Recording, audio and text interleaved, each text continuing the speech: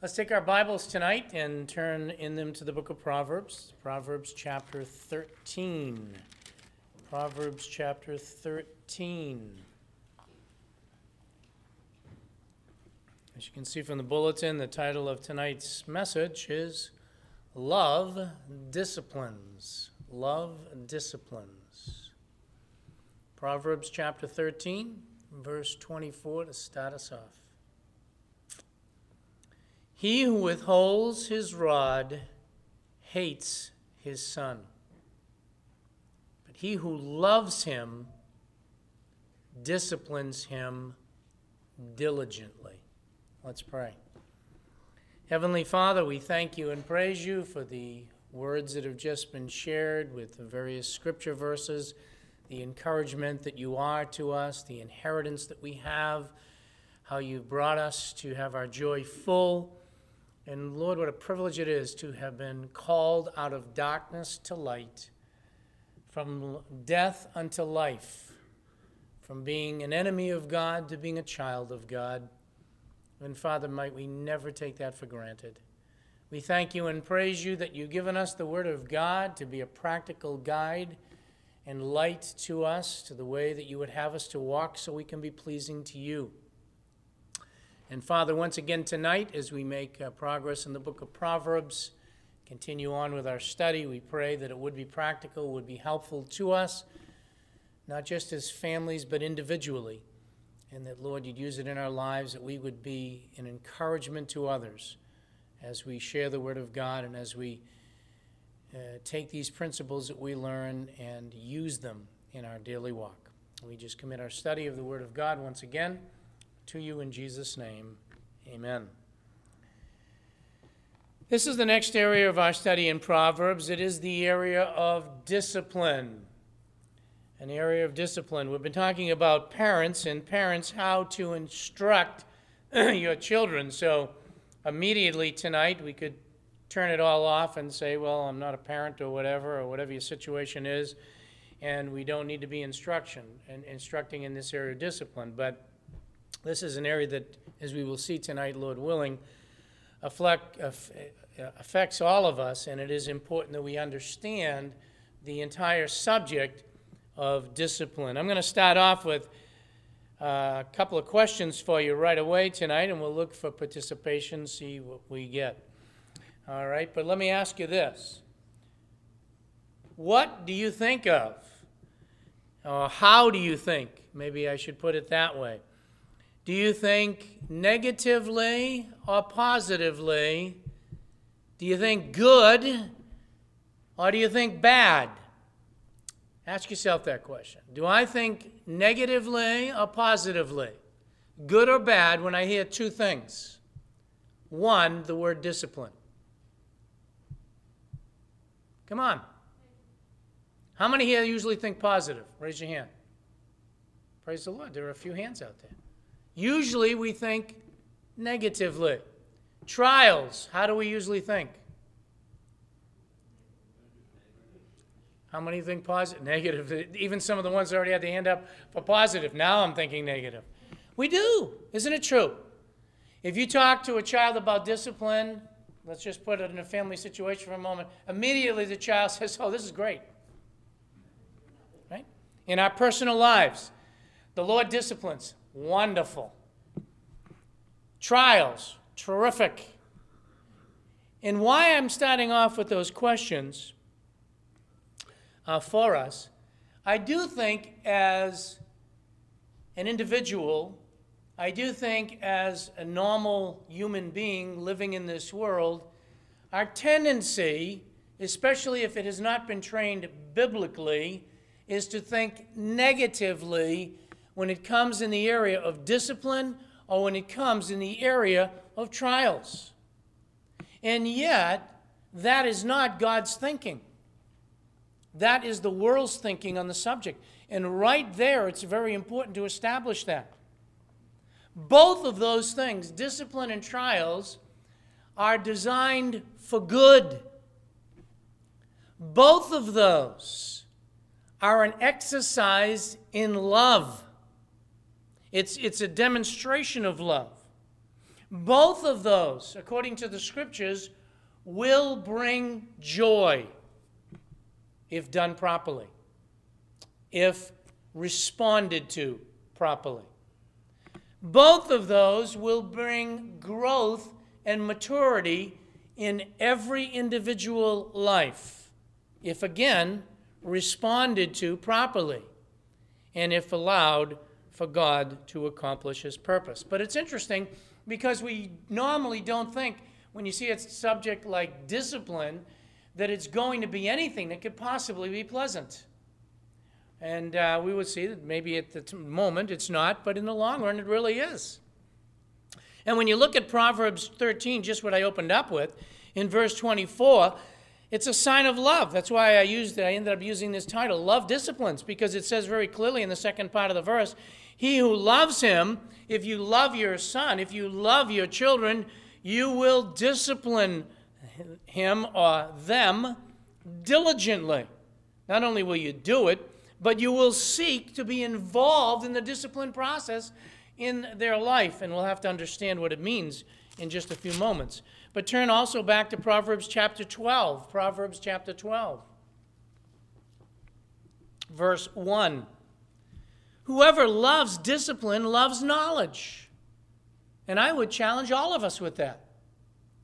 If we love knowledge and we want knowledge, then we will love correction. We will love training. We will love discipline. But he who hates reproof, pretty blunt, isn't the Scriptures? Is stupid. You know, we want to be careful of the language you use today in being politically correct. I love the Scriptures. You don't love discipline, you're pretty stupid. If you love discipline, you love the things that God loves, and you will love knowledge. Because knowledge will come through the process of discipline. And we, in our society today, unfortunately, I believe, have been too influenced, including the Christian world, including professing Christendom. We have been too influenced by society and too influenced by political correctness, too influenced by even, listen, possibly bad experiences that have happened, or, I'll take it one step even further, extreme circumstances that we might observe. And because of that, our reaction becomes negative toward the comments or toward the prospect of discipline. But I want you to see, and we're going to see some other verses tonight, immediately, that it is our thinking that needs to be affected. We need, as believers, to think like God thinks. That's what should drive our life, not the world. For example, turn with me in, I think Ron saw some of my notes, but before I get to the Philippians passage, let's turn to a very familiar passage to you. Go with me to Romans chapter 12. Romans chapter 12. In Romans chapter 12, what verses am I going to go to? Huh? Someone said it? Yeah, 1 and 2, all right? But watch, verse 1. Therefore, I urge you, brethren, by the mercies of God, to present your bodies a living and holy sacrifice, acceptable to God, which is your spiritual service of worship. Verse 2. Do not be conformed to this world, but be transformed, how? By thinking, by renewing the way you think, by renewing your mind. Why? So that you may prove what the will of God is, and what is good and acceptable and perfect. We as believers need to have our thinking, including in the area of discipline. Our thinking needs to not be what society says is acceptable or unacceptable, but what does the Word of God say? And how does God view discipline? Our thinking needs to be transformed. In Philippians chapter 4, this was just quoted tonight by Ron. Turn there. Philippians chapter 4. This is just to set the tone for where we're going. Philippians chapter 4 and beginning in verse 8. And prior to that, it talks about anxiety. But it says, finally, brethren, whatever is true, whatever is honorable. See that? Whatever is true, whatever is honorable, whatever is right, whatever is pure, whatever is lovely, whatever is of good repute. If there is any excellence, if anything worthy of praise, let your mind be saturated with these things. And the things that you have learned and received and heard and seen in me, practice these things, and what? The God of peace will be with you. And that whole passage deals with anxiety. It deals with problems, and it deals with basically giving thanks to God in everything. Our thinking needs to be saturated with things that are true, with things that are just, what God's perspective is.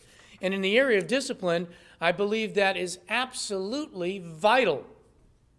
If you want to understand teaching your children the importance of discipline, if we want to understand as believers discipline, we need to understand it from God's perspective. I thought what I would do first off is give us a biblical example so you can see someone, in my opinion, whose thinking was biblical thinking. Who is that? Job. Go back with me to Job chapter 1. Job chapter 1. Very familiar passage. Job chapter 1, beginning in verse 20. You know the trials. I'm sure most are very, very familiar with the things. He was a man that was a righteous man. God had blessed his life abundantly. And then everything started to fall apart. And then you come to verse 20 of chapter 1.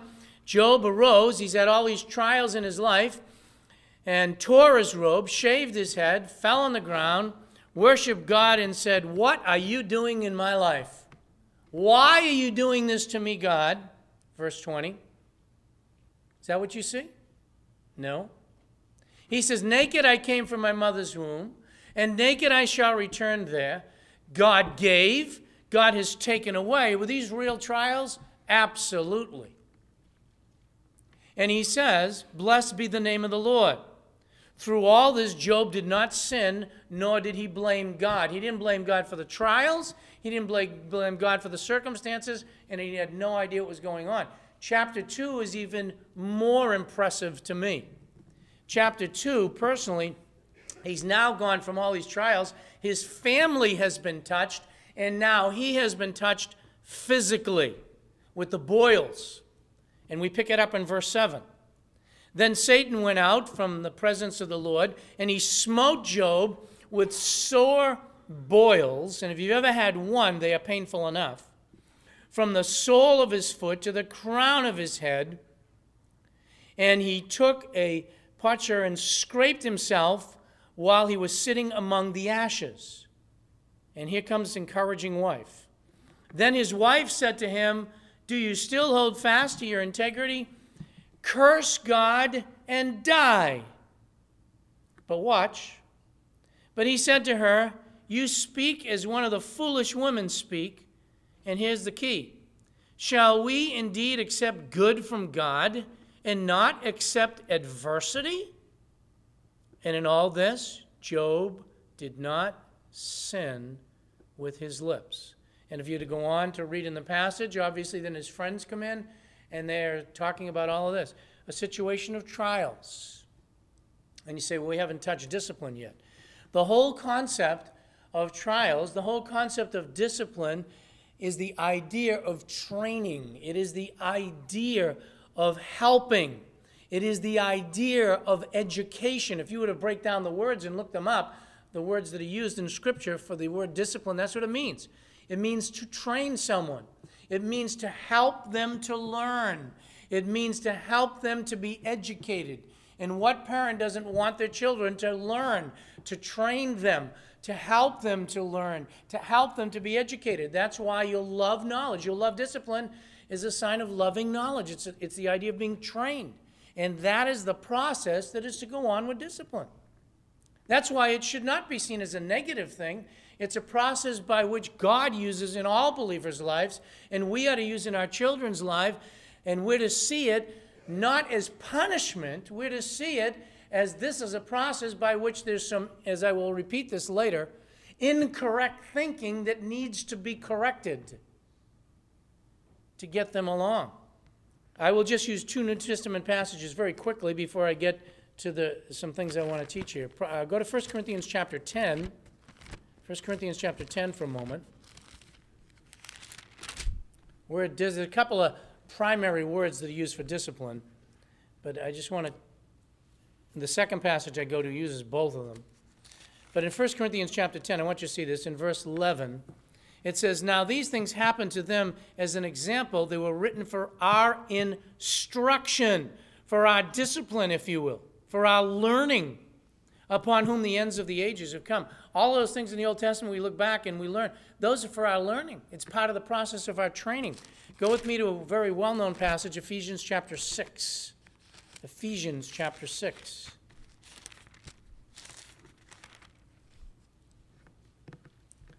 Here it says, fathers, it uses both primary terms that are used in the New Testament here. It says, "Fathers, do not provoke your children to anger, but bring them up in the discipline and instruction." Those are the 2 words.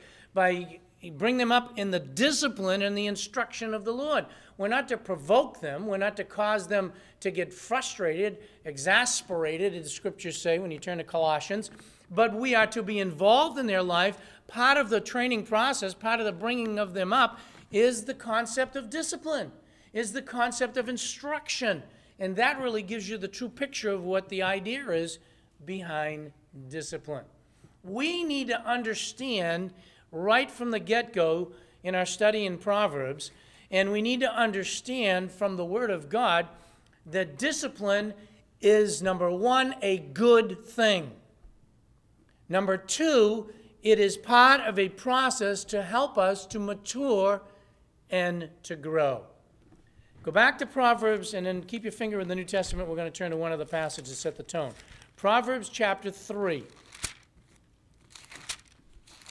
I'm spending time on this because if we don't understand it, we will just get saturated with what the world thinks trials or discipline are. And we won't see it from the good perspective. In Proverbs chapter 3, verses 11 and 12. Watch. "My son, do not reject," and I want you to catch this right away, "the discipline of the Lord." And we're going to talk about that in a second. Discipline starts with God. And that's why as parents we have a responsibility to be involved in that with our children as well because of God's instruction. "Or loathe his reproof. For whom the Lord," there it is, "loves, he reproves." How? He compares it. "Even as a father," watch, this word is not there, but it's in italics, it says, "corrects the son in whom he delights." If you really delight in your son, if you delight in your children, you'll be so concerned that you will discipline them. That's an evidence of your love. You will correct them. You won't let their thinking go the wrong way. And that's what God does for us. Does he not? Yes, he does. Let's turn to Hebrews chapter 12. Hebrews chapter 12. We'll be back in Proverbs. But start with this perspective. Discipline is a good thing. Hebrews chapter 12, beginning in verse 5.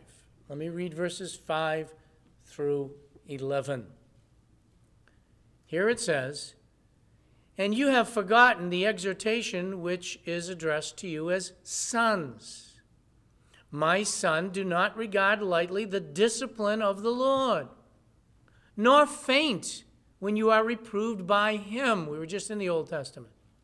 "For those whom the Lord loves, he disciplines." That's an evidence that he loves us. "And he scourges every son whom he receives." And he goes on. "It is for discipline that you endure. God deals with you as with sons. For what son is there whom his father does not discipline?" I'll be honest with you, I don't know that this is so rhetorical today. This is a rhetorical question, meaning obviously every father who loves his son disciplines him. I don't think that's true today. I think there's a lot of families where there's no discipline going on. There's no training. It's evident when you see society. But if you are without discipline, watch this. He's pretty open in these statements. Of which all have become partakers. Of which all have become partakers. Then are you illegitimate children. If you say you belong to God and you don't have discipline going on in your life, you're not. That's an illegitimate child. Because if a person really belongs and there's really love in a family, there is going to be discipline.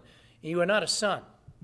Furthermore, we had earthly fathers, and he compares it, to discipline us, and we respected them. And there's another whole area of study.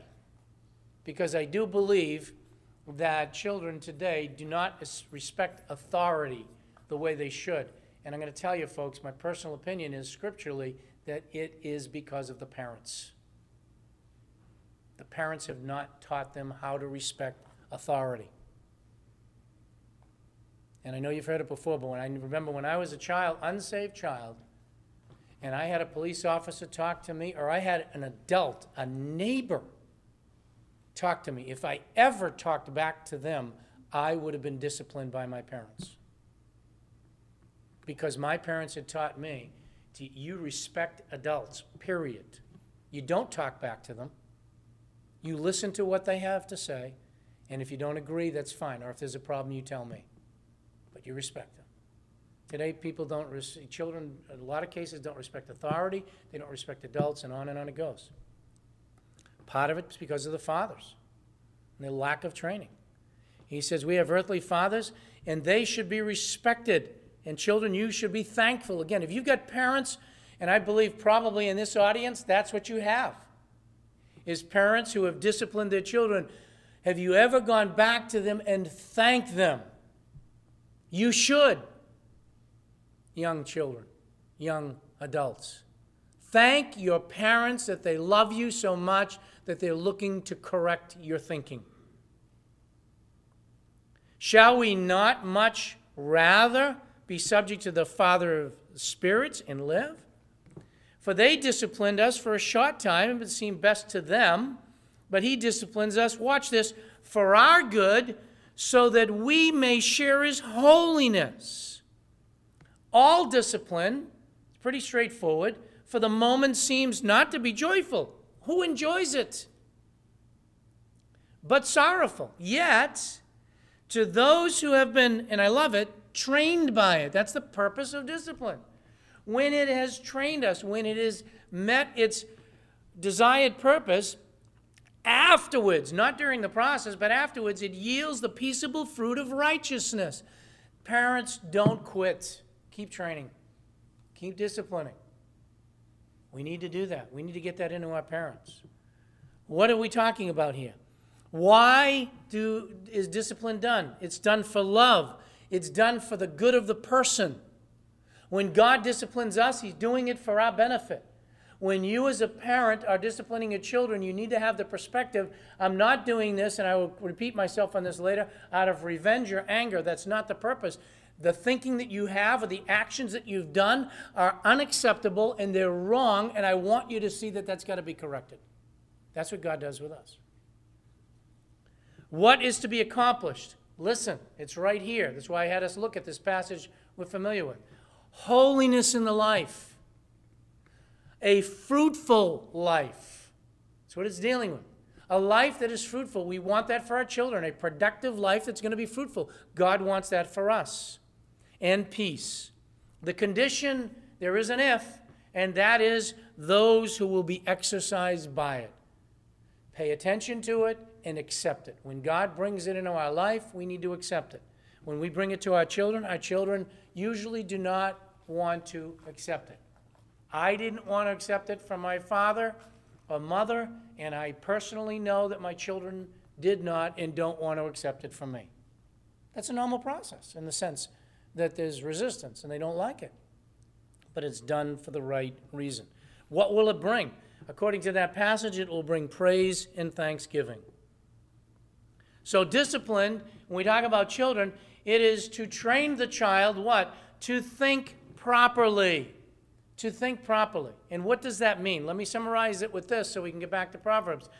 That is, we as parents, just like God does with us, are to teach the truth to our children. Why? We should then expect obedience, just like God expects for us. When the obedience is not there, we need to train that thinking, we need to correct that thinking, and that process is called discipline. When we are not obeying God, when we're not doing what's right in God's eyes, He trains us by correcting that. Brings conviction, brings the Word of God, brings others. When we as parents are involved, and what we need to teach our children is that discipline is something that is good for you. It's to correct you because you have been disobedient to something that should have been done. And I won't turn there, but 1 Samuel 15, I'll give it to you as a reference. You can look at it. That's where the Lord says, you can do everything you want, sacrifices. He said, but I am more interested in obedience than I am in those other things. That you would obey what I have to say. Now, there's various aspects to discipline, in case you didn't know it. There's at least 7 that I'm aware of in Scripture. One is divine discipline. Now, since I've addressed that, I won't go back any further on that. That is, God is involved in the process of discipline in our lives. And I'm saying this to you tonight so that we get it. And that is that it's a normal process. Don't be afraid of the word discipline. God, divine discipline goes on in our lives all the time. The second area is there should be, kind of what we talked about this morning with women, young women. There should be self-discipline that goes on with all of us. Self-control. In fact, it's really in Hebrews chapter 12, since we're in chapter 12, it's really in the first 4 verses there before I get back. There it is. It says, therefore, since we have so great a cloud of witness surrounding us, watch, let us lay aside every encumbrance and the sin which such easily entangles us. We ought to do that. Let us run with endurance the race that's set before us. Fix your eyes on Jesus, the author and perfecter of your faith, who for the joy set before him endured the cross, despising the shame, and has sat down at the right hand of the majesty on high. For consider him who has endured such hostility by sinners against himself, so that you will not grow weary and lose heart. You have not yet resisted to the point of shedding blood in your striving against sin. That's all dealing with the process of self-discipline. Lay aside the weights. Pay attention to the things of God. We're involved in that all the time.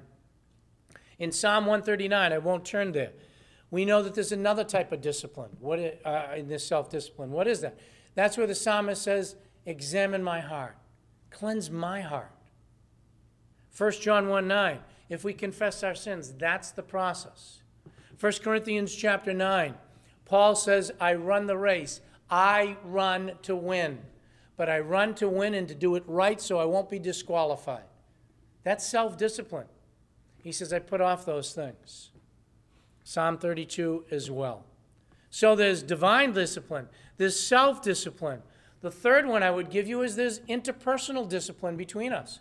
That's one that I don't want to dwell on tonight, but I will tell you that I believe the church messes up all the time. What is that? We are to be involved in that process with one another. And that's found in Matthew 18, and it's found in Galatians chapter 6 as an example. If you and I see a brother stumble, it is our responsibility to go to them and help them out. Our responsibility. Not the pastor, not the elders. You, as a member of the body of Christ, when you see another Christian that is out of line, it is your responsibility to be involved in that discipline process where you are to lift them up and help them to get that corrected if they stumbled into it. The second aspect is Matthew 18. That is another form of discipline. What is it? That's where you have offended somebody or somebody's offended you, and you don't go to everybody else and tell them. You go to the person one-on-one. That's biblical. That's a discipline process. It's one that the church is afraid to do. It's one that very few people do. But if you're not involved in that, then you don't love your brother the way you should love your brother. It's that simple. So there's divine discipline. There's self-discipline. There's interpersonal discipline. And yes, that's where we are in Proverbs. Go with me to Proverbs 19. There is parental discipline. But I brought you back to see those things. We talk about discipline, and whatever your view might be of it as a parent, to start with, we need to get God's perspective in our thinking as parents. We have a responsibility to correct our children. If you don't, I'll make it pretty simple. Your child will be an embarrassment to you because of their behavior in public, because of their behavior in other situations where they're an embarrassment because they have not been taught how to behave and how to be, and they haven't seen the correction that should come. It is the responsibility of the parents. Let me just read a few verses and mention the other ones, then I'll concentrate on some things that I know you're probably interested in, and that is the practical. Proverbs chapter 19, look at verse 18. It says, discipline your son while there is hope. When does that start? Immediately. Discipline him, and do not desire his death. Of course I wouldn't. Who's going to desire the death of a child? Well, you see it all the time. Let me just use practical examples. It's obvious they weren't disciplined. It's obvious they weren't trained. And what happens? They get out in society, and some of them end up literally dying because of their lifestyle, because of what they've done. Now, maybe it's choices, but sometimes it's because the house hasn't taken care of it. Chapter 22 of Proverbs, very quickly. 22, verse 15. Foolishness is bound up in the heart of a child. Oh, no, don't talk about the rod. Yes, I am, and I'm coming back to it. The rod of discipline will remove it far from him. The scriptures are clear. That's divine instruction. It is the rod that will discipline and remove that far from him. Chapter 23, verse 13. Do not hold back discipline from the child. Although you strike him with a rod, he won't die. That's not what's going to kill him. Now, I'll comment on that in a few minutes. My son, if your heart is wise, verse 15, my own heart will be glad. That's involved in the discipline process. Chapter 29, Proverbs. Chapter 29, verse 15. The rod and reproof give wisdom, but a child who gets his own way, do you see any of that today? Literally, you know what that says? A child left to himself. And the reason I'm saying that and emphasizing that to you, that is the thinking of our society. If you leave a child to himself, he'll be fine. Really? Not biblically. You leave a child to himself, you got trouble. But it says there very clearly in the verse, but a child who gets his own way brings shame to his mother, and that's what will happen. All of that to say you need to be involved in discipline. The other one, which I won't deal with, there are three other forms of discipline, and that is there is church discipline, there is employment discipline, and there is government discipline, all of which is spoken about in Scripture. All of which is spoken about in Scripture. But let's deal with the practical aspect of parental discipline. Are we to be involved? Obviously, the answer is yes. We ought to be involved in the training and in the discipline of our children. Let me give you a couple of points, and I will talk about spanking in a moment, and this is on tape. Okay, but let's deal with the practical. First of all, discipline should never be out of revenge. Never. Listen, parents, and we've all failed. Discipline should never be done out of manipulation. Discipline should never be done by bribes. If you don't do that, then you're not going to get your candy tonight. That's a bribe. You're not going to get to watch your own program. That's not handling it properly. You need to deal with the root of what the problem is. Discipline is not something that lacks follow-through. What do you mean by that, Pastor Dan? And I'm just dealing with the practical. It is not proper discipline to say, if you do this, this is your consequence. If you do this, this is your consequence. Now, I really mean it. If you do this for the third time, this is the consequence. You are not training your child. You're training your child that your word doesn't mean anything. You say something, mean it. The first time.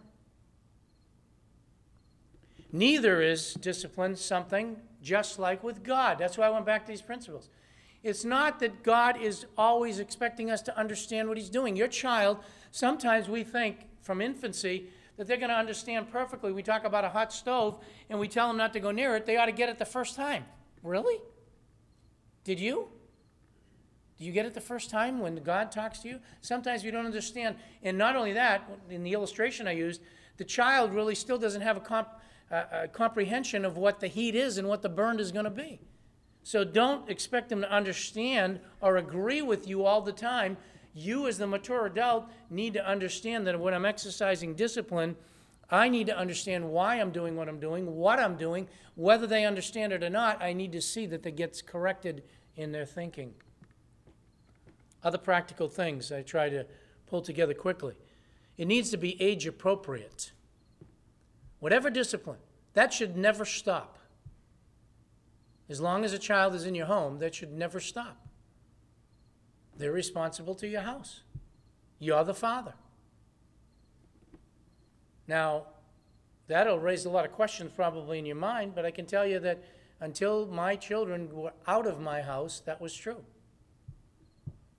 As long as you're in my house, you'll abide by the things that I say, and if you won't, then fine, go on your own.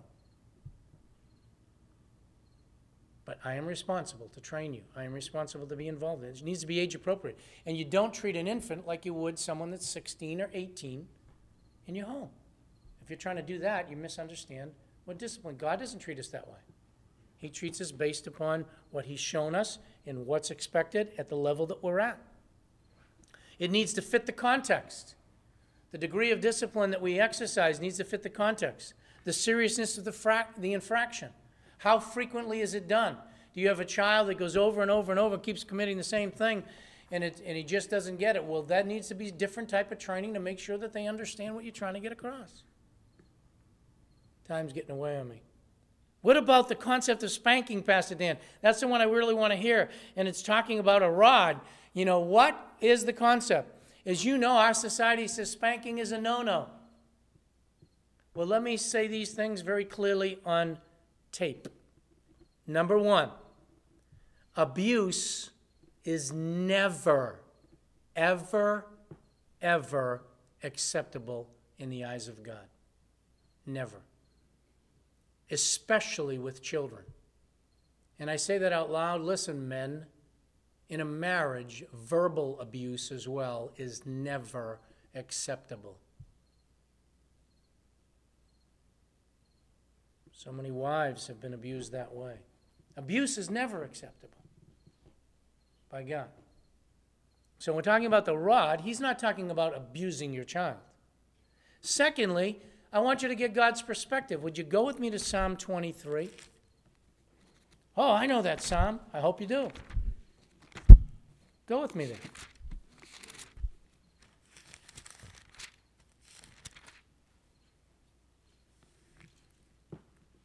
Psalm 23.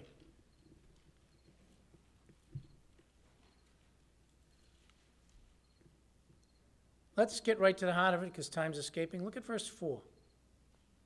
Even though I walk through the valley of the shadow of death, I will fear no evil. Why? You're with me. Is that the end of the verse? Help me. What does it say? Your what? Your rod and your staff, they comfort me.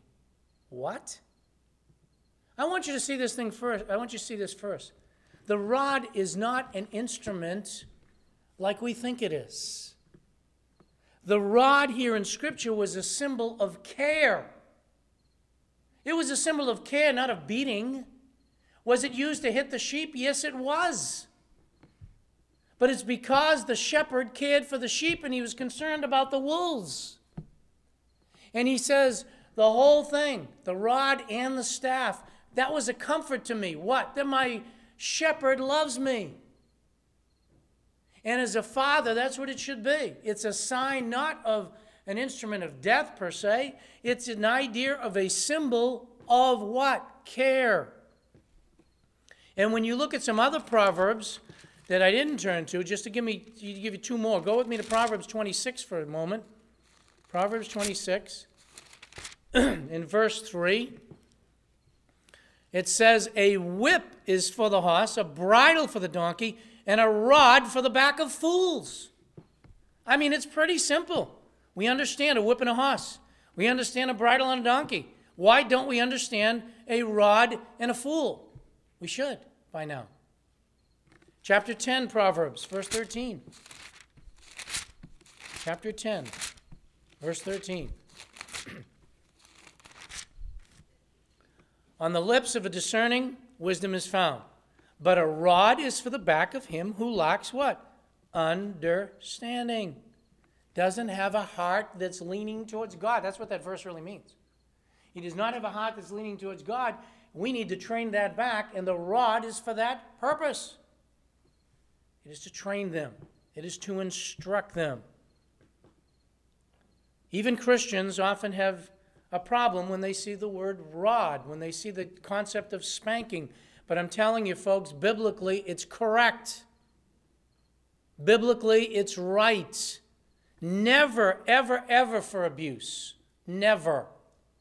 However, you don't need to go to the world's concept. We have to understand that we are interested in what God says. I'll tell you a little bit, and I won't. You can check out a lot more detail than this. But if you look through history of the world, you will find out that throughout history, physical pain was a accepted and correct method for correcting everybody and anybody. And by the way, it still goes on today. How? Caning. There are nations that still exercise caning. And if you don't know what that is, it's basically having your back exposed and getting beaten with a cane. Why? So that they would physically understand that they have done something wrong. Public scourgings. We don't do that today. In fact, we laugh about it today when we go to places that have those things you can stick your head through and your hands through so everybody can take your picture. Okay? But a lot of that was done publicly, and they would throw tomatoes and stuff like that. There was a physical sense. Why? They did wrong. You need to learn something. If you really want to go to extreme, there's still nations today. If you steal, you lose your hand. You stole? Give me your hand. Whoosh. Why? You will never steal again. You will remember. There's a physical pain that went with it. Now, I'm not promoting any of that at all. And I'm not promoting abuse. But you are not in line with God's thinking if your thinking is that some type of instrument cannot be used to correct my child. Now, remember what I did say. It needs to be age appropriate. If someone's an infant, you don't start spanking them when they have no concept of what's going on. If someone's a teenager, they should be well beyond the idea of spanking at that stage. There are many, many forms of discipline. I would also say this. You should never, ever, ever, and I've seen this done still today, which is frightening with where society is, but you should never spank your children in public. It should be a private affair. It should be something that they understand. I will tell you, my children would tell you the same, I know. They didn't like it, but they never received a spanking without being told why they were getting it and how much I did love them and that I was only doing this because they needed to understand my concern for them. It needs to be age appropriate. I would also say, in a practical sense, that the instrument should be flexible. What do you mean? I'm not telling you what to do. You know in history, though, that there used to be go get the swatch or whatever it was, and today I've heard people use glue sticks or whatever. I don't know. Never, ever to abuse. I'm not promoting that, but I'm saying the Scripture had a rod. Why? A rod on the back. It was something that was used to correct. Why? Because you had to understand from God's perspective what was going on. It was training. It was instruction. It wasn't just beating. It wasn't the idea of anything other than to get the thinking in line with God. And if that's what it took, that's what was used. So what are we saying? Be involved in the discipline of your children. We are involved and should be in the discipline of the Lord every day. Self-discipline, discipline with one another. But when it comes to children, they need to be disciplined. What is it? They need to be trained. They need to be corrected. And there are many forms that can take place in. I'm not dealing with all the forms. The only reason I dealt with spanking is because of the use of the word rod, and that is a common question. And so I'm not going to avoid it. And what is the scriptural teaching on it? It is acceptable when it's done right. And it's done to profit the child, and it's done to correct the fool, and it's done to move on the circumstances in a way to get them to think the way God should be thinking. So, parents, discipline your children. Don't wait for society to do it. That's why there's jails. That's why people used to be executed. It's because of lack of discipline that went on. Don't wait for the school to do it.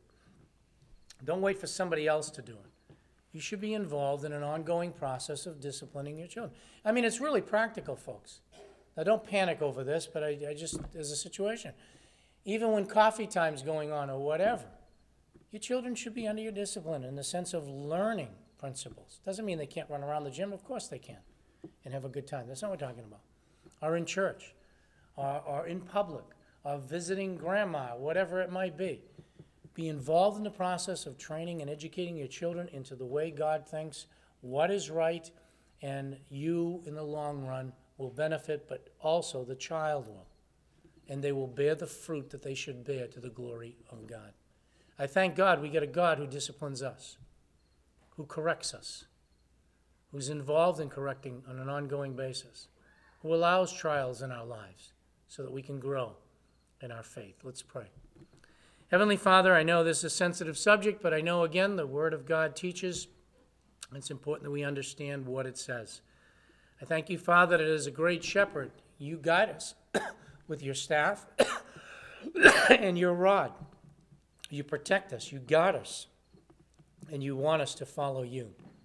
Help us, Father, to be very wise in our parenting, to use wisdom in this area, but certainly to be involved in the discipline of our children, so that, Father, they would learn not only to be obedient to us, but to love you and to want to follow you. We pray these things in Christ's name. Amen.